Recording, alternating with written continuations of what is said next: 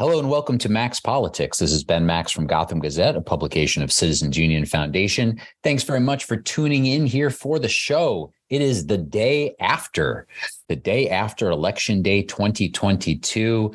For weeks and months and maybe even more than a year, I've been introducing the show and talking about how long it was until Election Day. And now here we are. It has come, it has gone. There's a few races yet to be called in New York and other places around the country, but we know a lot and all the anticipation has mostly come to a head. We're speaking here on Wednesday, November 9th, 2022. And boy, is there a lot to discuss. Quite an election in New York. Governor Kathy Hochul making history, the first woman elected governor of New York. She won a 4-year term. Now, it was in an election that was a bit closer than I think most people basically on either side of the aisle thought it would be a number of months ago, but it looked like it was tightening leading up. So it was not a surprise in the end that it was tight, but it was a much tighter margin than prior elections where the Democratic nominee has won for a number of election cycles, no Republican winning statewide in New York since 2002, when Governor George Pataki won his third term. So a tight election, but Governor Hochul winning, and that's all you need to do to govern, but winning by a fairly slim margin, and then a number of losses for Democrats in swing House seats, a few losses in state Senate seats and state Assembly seats. Overall, looking like a solid night for Democrats who mostly run New York, of course, or almost exclusively run New York, but also some interesting trends to look at in terms of the tightness of the governor's race and some of the Republican gains in Long Island, the Hudson Valley. Democrats picking up some different seats in other places in the state Senate, mostly balancing out and either keeping a supermajority or close to it. So some interesting trends, some cross currents, a lot to break down here. I'm very pleased to be joined on the show by Dr. Basil Smikle Jr., a professor and the director of the Public Policy Program and the Roosevelt House Institute for Public Policy at Hunter College.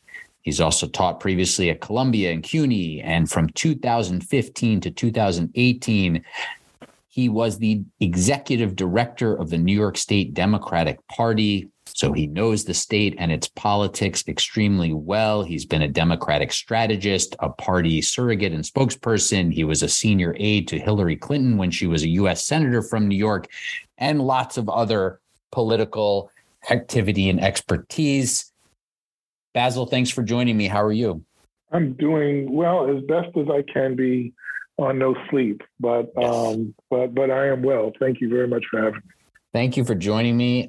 Perfect person to talk with here to talk about what we just saw and what happened. So we'll get into a lot of the specifics, but what are your big one or two takeaways here in New York from what we saw? Obviously, starting at the top of the ticket, the statewide Democrats, all current office holders. Kathy Hochul had never won the office. She obviously ascended to it when Andrew Cuomo resigned a little over a year ago. But all Democrats controlling these statewide seats that were on the ballot, they all won to keep those seats. But as I said, Governor Hochul's margin pretty slim. What are some big takeaways on the statewide? Anything else you're seeing? Big picture here. What are you thinking about before we dig into the details? Sure.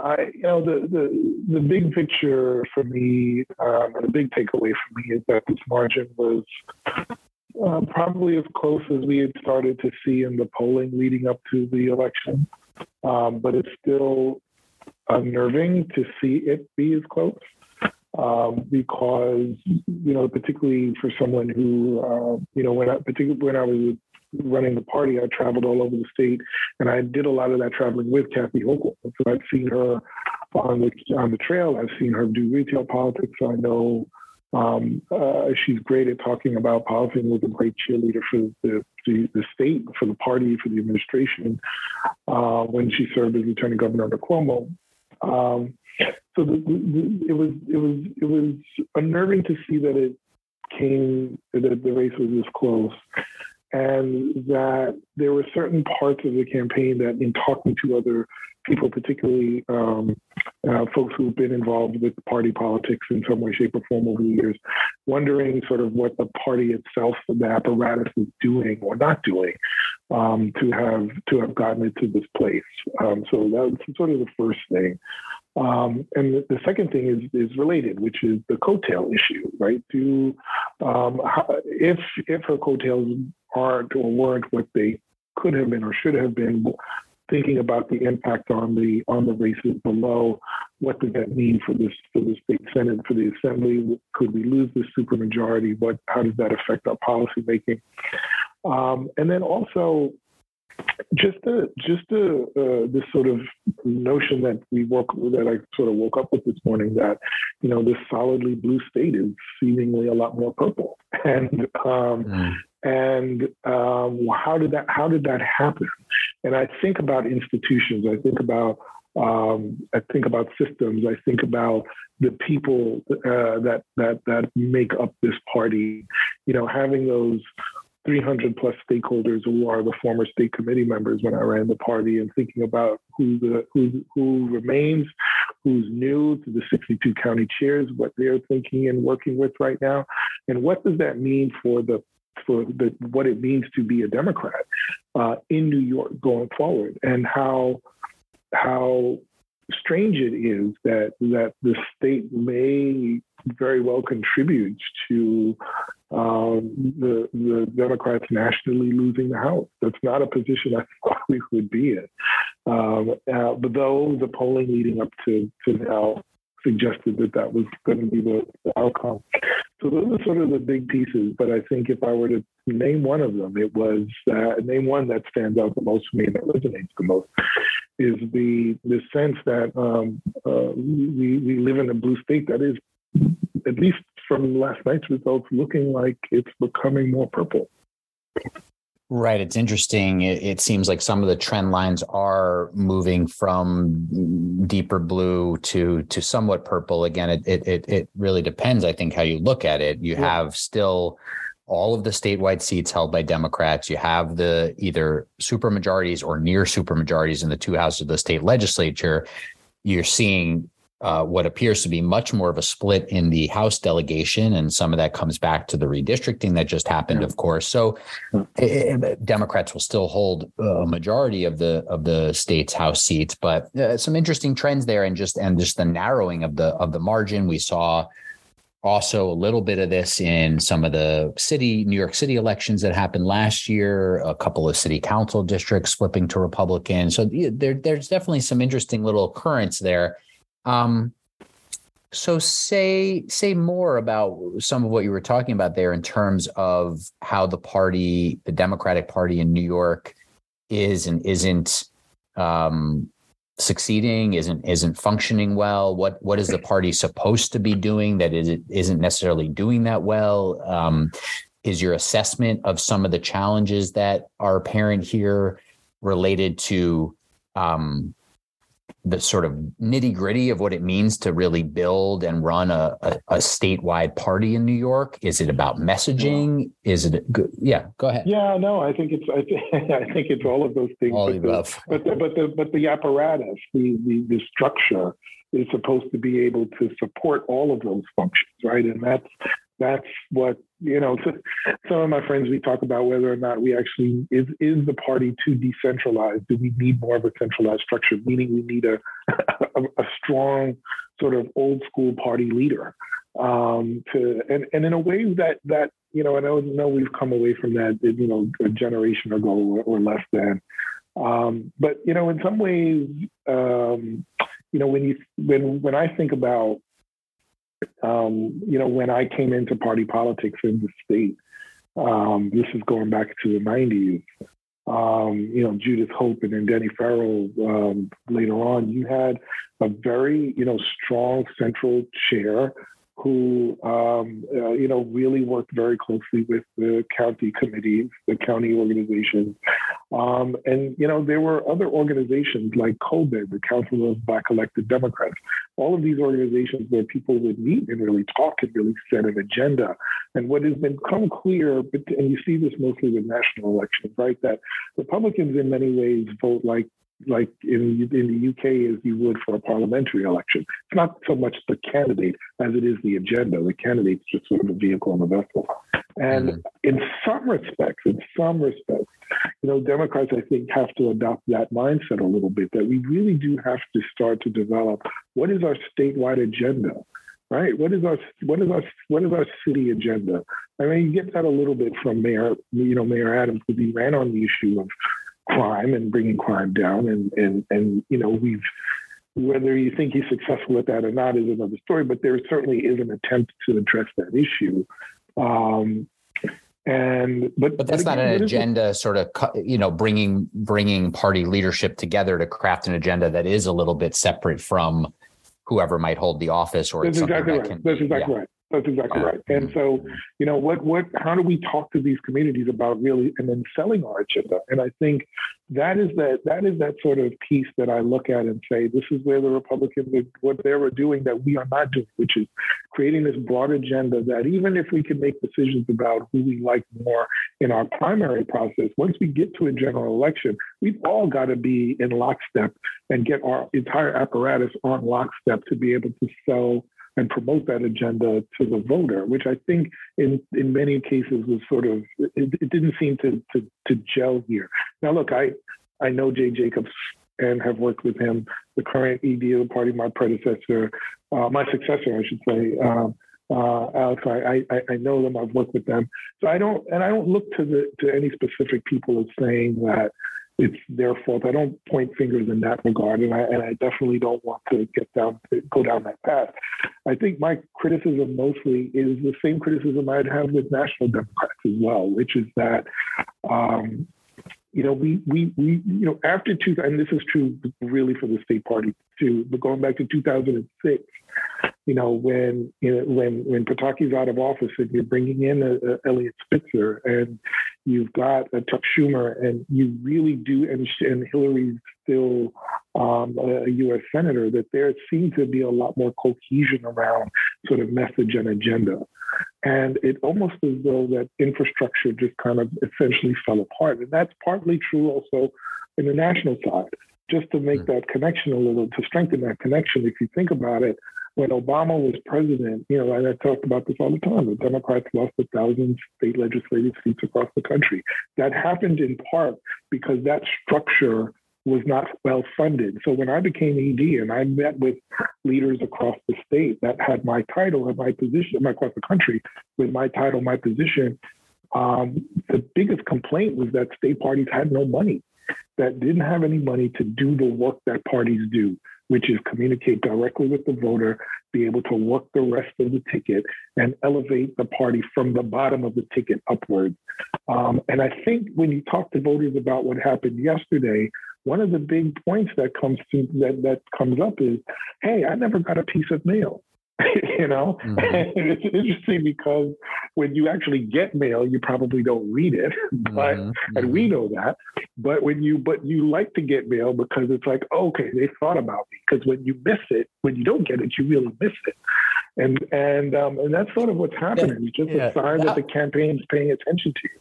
I was laughing a little bit about that. I wanted to ask you about that because I was laughing as I saw people on Twitter talking about this. It's like, okay, the most engaged, New York Democrats who are 100% going to vote are complaining that they haven't gotten a piece of mail from the Democratic Party. And I'm going, do you really need it? It was reminding me of when Bill de Blasio won in 2013 and he didn't do direct mail. He did other things, but, I don't know. I wanted to ask you about what that should look like, and if there was a seeming gap in communication from some combination of the state party and the Hochul campaign, where it was very obvious that in the last days of the campaign they were like, "Oh, we got to kick this into another gear and get out the base." Right.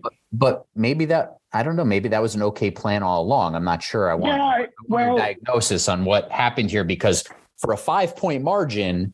When Andrew Cuomo won 3 straight elections by, I don't know what it was, if I don't have it in front of me, but like 30, 14, and 23 or something like that. Double digits. So what happened here in terms of how that played out and the larger picture? I wish I knew. I mean, it could have been a strategy similar to the de Blasio strategy, just not to mail. And people say, well, nobody reads mail. Mail doesn't count. But when you don't get it, you notice it. But the difference is in 2013, and this is sort of, and I think I made this point the other day, that in 2013, de Blasio had for the good chunk of his campaign essentially been running against Bloomberg, particularly on the issue of stop and frisk. So the culmination of all of that narrative and messaging was the Dante ad done by my good friend John Delficato. So people point to the ad as that pivotal moment, but the truth is that it was the arc of that narrative that culminated in that really good ad that really solidified the message that de Blasio was trying to get across to the voter and personalized it, humanized it with his son in that ad. So even if you didn't get the mail, that commercial did everything that it needed to do, and it made you not think about the fact that you didn't really get a piece of mail. Mm-hmm. But I think it's the absence of that kind of moment, that narrative, that arc of storytelling that I think was missing from the race, that voters really missed. So they were trying to hang on to something that could suggest to them that, yes, there is a race out here, that we're thinking about you as the voter, we're talking to you as a voter.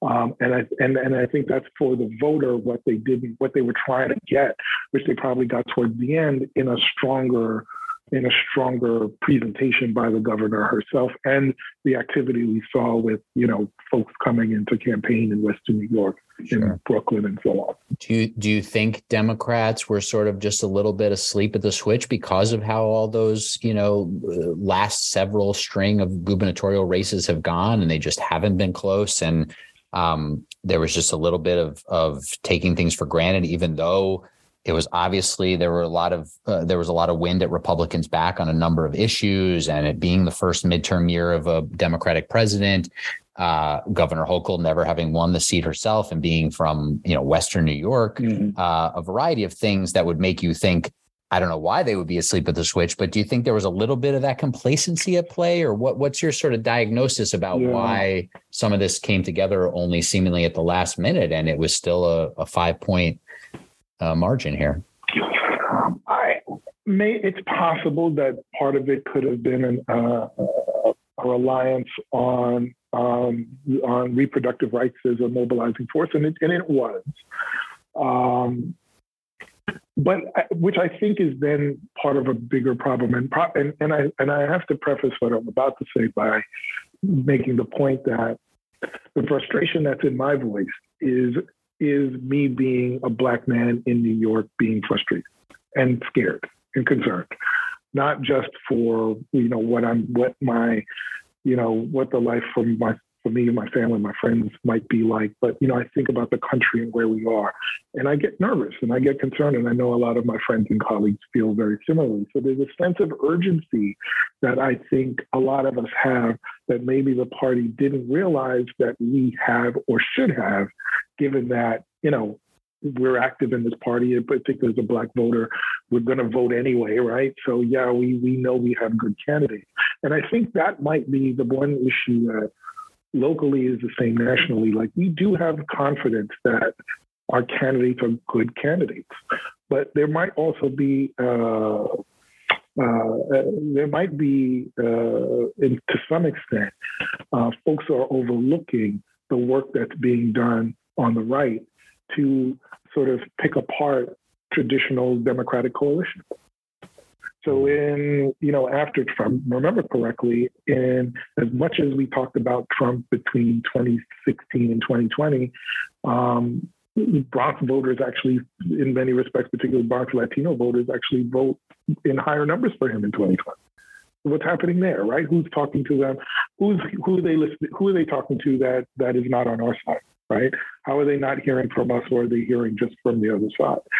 If you think about, and then by the way, Zeldin campaigns, I think, in the last weekend in the Bronx among Bronx mm-hmm. Latino clergy, right? Sometime before that, he goes to talk to Caribbean New Yorkers during the campaign, right? He stumps with them.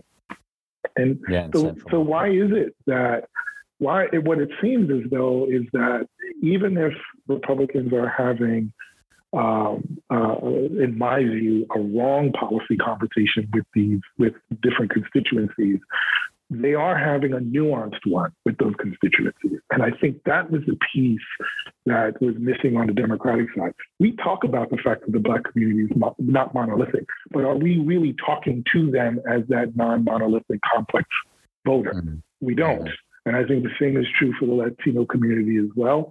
And when you look at when I came into politics, I got invested because of Jesse Jackson in '84 and '88, saying that the Democratic Party needed to be more responsive to people that look like him. That's what inspired me to get involved.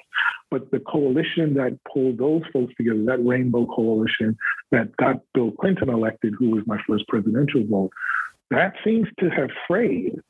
And I think one of the questions that I have is, what is that coalition for this generation now? Because I think in some ways we were leaning on that old one.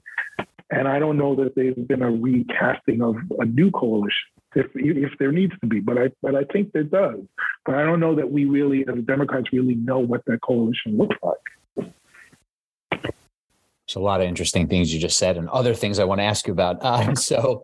It does seem like there's realignment. There's been a little bit of, I think research on this and writing on this, that there's more and more realignment along educational attainment levels and that possibly a play here. But some of that also seems to speak to the idea that Democrats especially have left this opening in a lot of communities about not really addressing and talking about what they're doing on a more granular level about safety, certainly, but about basics around, running small businesses, around the quality of education. Obviously, cost of living became, a huge issue in this election.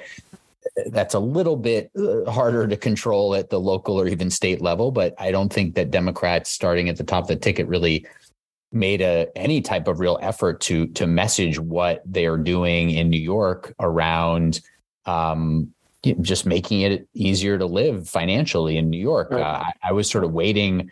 I don't know that this would have been good politics, but for example, I was waiting for some sort of Kathy Hochul economic policy that would be sort of, here's what I want to do if you give me this next 4 years, and it just never came. I don't know, I haven't thought about what that should have been or what it would have been. One of the only things that comes to mind is it actually now has been a little while since the minimum wage went up. And because cost of living has increased, maybe there's something there. Not that necessarily would sell well with certain groups who are worried about paying their bills as small business owners. But it seems like there's a real gap in, even when the policies are there, sometimes Governor Hochul has done a lot, for example, on childcare, but I don't know that she talked about it during the campaign. So there seems to be a real gap there. And that was one thing that was glaring to me. I don't know if it was as glaring to you, that it wasn't even on public safety. She's done a lot. She didn't really talk about it. Nobody didn't talk about it. I mean, I've been screaming about that because, she took the political risk to bring the legislature back to talk about bail reform, even though the research says that bail reform in and of itself is not what's contributing to the increase in crime. Mm-hmm. But she did what she took the cue from the mayor. She brought the legislature back. They tweaked it, and she didn't even get to talk about it. Let's connect that nationally. You had a candidate like Val Demings, the chief of police. Mm-hmm. Why isn't she not being elevated to talk about crime nationally, where Democrats are getting killed by crime by Republicans? They're ceding ground to Republicans on these issues that we actually have worked on and have talking points around. Let's talk about the jobs and job opportunities, right? And let's tie that into the point I was making about our communities being complex. One of the things that I talk to my students about is when they sort of raise, the ideas of Bernie Sanders and some of the stuff that he talked about on his campaign. And one of the things that used to come out a lot when he was running in both of those presidential campaigns is why African Americans didn't really support him as much as, some may have thought. And I said, well, the community is complex, not monolithic, right? I said, just take this issue about corporate taxation. And, Bernie is sometimes seen as being anti-corporate. Do you realize that in the Black community, many of our leaders and heroes are people who've done well in the private sector? So it's not like Black people hate rich people. We want to be rich too. We just don't want the system to be rigged. When I grew up and you would go to any Black household, there was a Jet magazine on the table. And in that magazine is always a section of the African Americans who are rising in corporate America. Part of what is important in the community is not just fighting against systems that are inherently racist. What's also important is being in places not previously designed for us, and excelling in those areas, in those spaces. So when you have someone like, so when you think, let's say, so move that forward, you have all of what's happening with LaGuardia and JFK. And I know that they've done something around this, but have you gone out there and talked about the MWBE opportunities for Black and Latino businesses, women-owned businesses, to take advantage of what's happening at the airport? And why is that important? Because in the city of Atlanta, the majority of the Black middle class that is there got their start because Maynard Jackson, when he was mayor, African-American mayor, built that airport, that wonderful brand, that bright, shiny airport in Atlanta. A lot of the African-Americans in Atlanta were getting contracts as a result of that, helped build the Black middle class down there. We could have had a version of that for New York. I know people think about it and talk about it, but how come we weren't able to amplify that on this campaign? Do you realize the power of that? And so it's things like that sort of frustrate me because the opportunities are there. They just didn't materialize.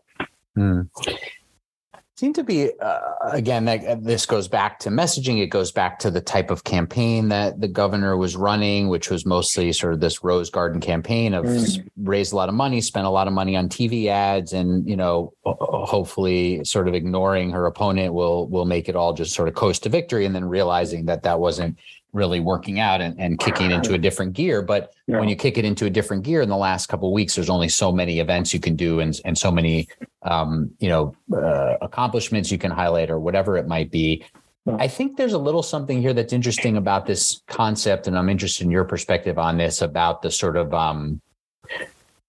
go everywhere, appear everywhere, run aggressively everywhere. Now, that's a lot easier to do when you're an underdog. It's riskier maybe to do when you're the favorite. But it seems to me that in this day and age, with some of the trends that you were talking about, certain groups and communities moving more towards Republicans from Democrats, especially Latinos, Asians, that there's this question of, are Democrats and Democratic leaders still sort of willing and able to go everywhere and make a convincing case in virtually every community? And it seemed like that wasn't happening while Lee Zeldin was very much doing that. And he was doing it aggressively since April of 2021 when he launched this campaign, which I think is sort of an under the radar factor here, is that he's been running aggressively for this seat for well over a year and a half. And Governor Hochul basically campaigned for two weeks. Right. And I think that's sort of an important point to make, that, she took this job in a way that, is not ideal, right? And the voters, even though she was lieutenant governor and has been on the ballot statewide, voters still really did not know her. And she needed to make up ground and message and figure out what would resonate with the voters all at the same time. And that was just going to be difficult. And I should say that. What's also interesting, it's a really interesting dynamic. A lot of times I don't talk to people about what I do so I can hear their unfiltered opinions. But then there are other people that know exactly what I do and spend time and pull me aside to talk to me and share their opinion. That includes the super of the building next to me.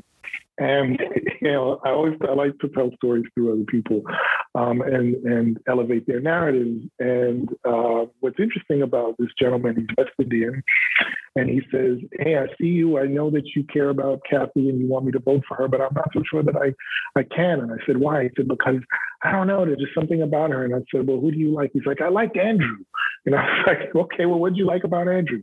Well, he did a lot for me. Well, what exactly did he do for you? And he couldn't name it. But what he did say was that when he was on TV during the pandemic and he was America's governor, the same way Rudy had been America's mayor around 9/11, that he felt that Cuomo came across with a power and a forcefulness and an authoritativeness that resonated with him.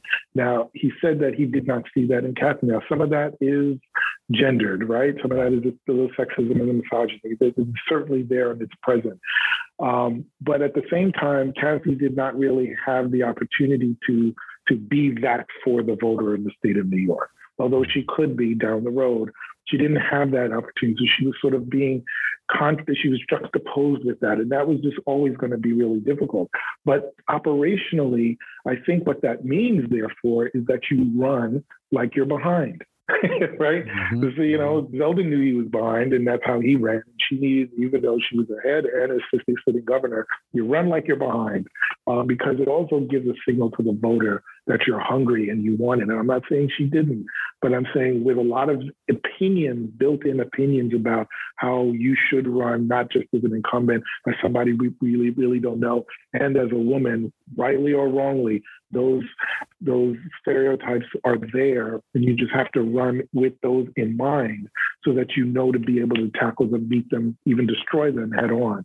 Mm-hmm. And I think all of that led to a sort of frustration that the voter wasn't seeing enough of it.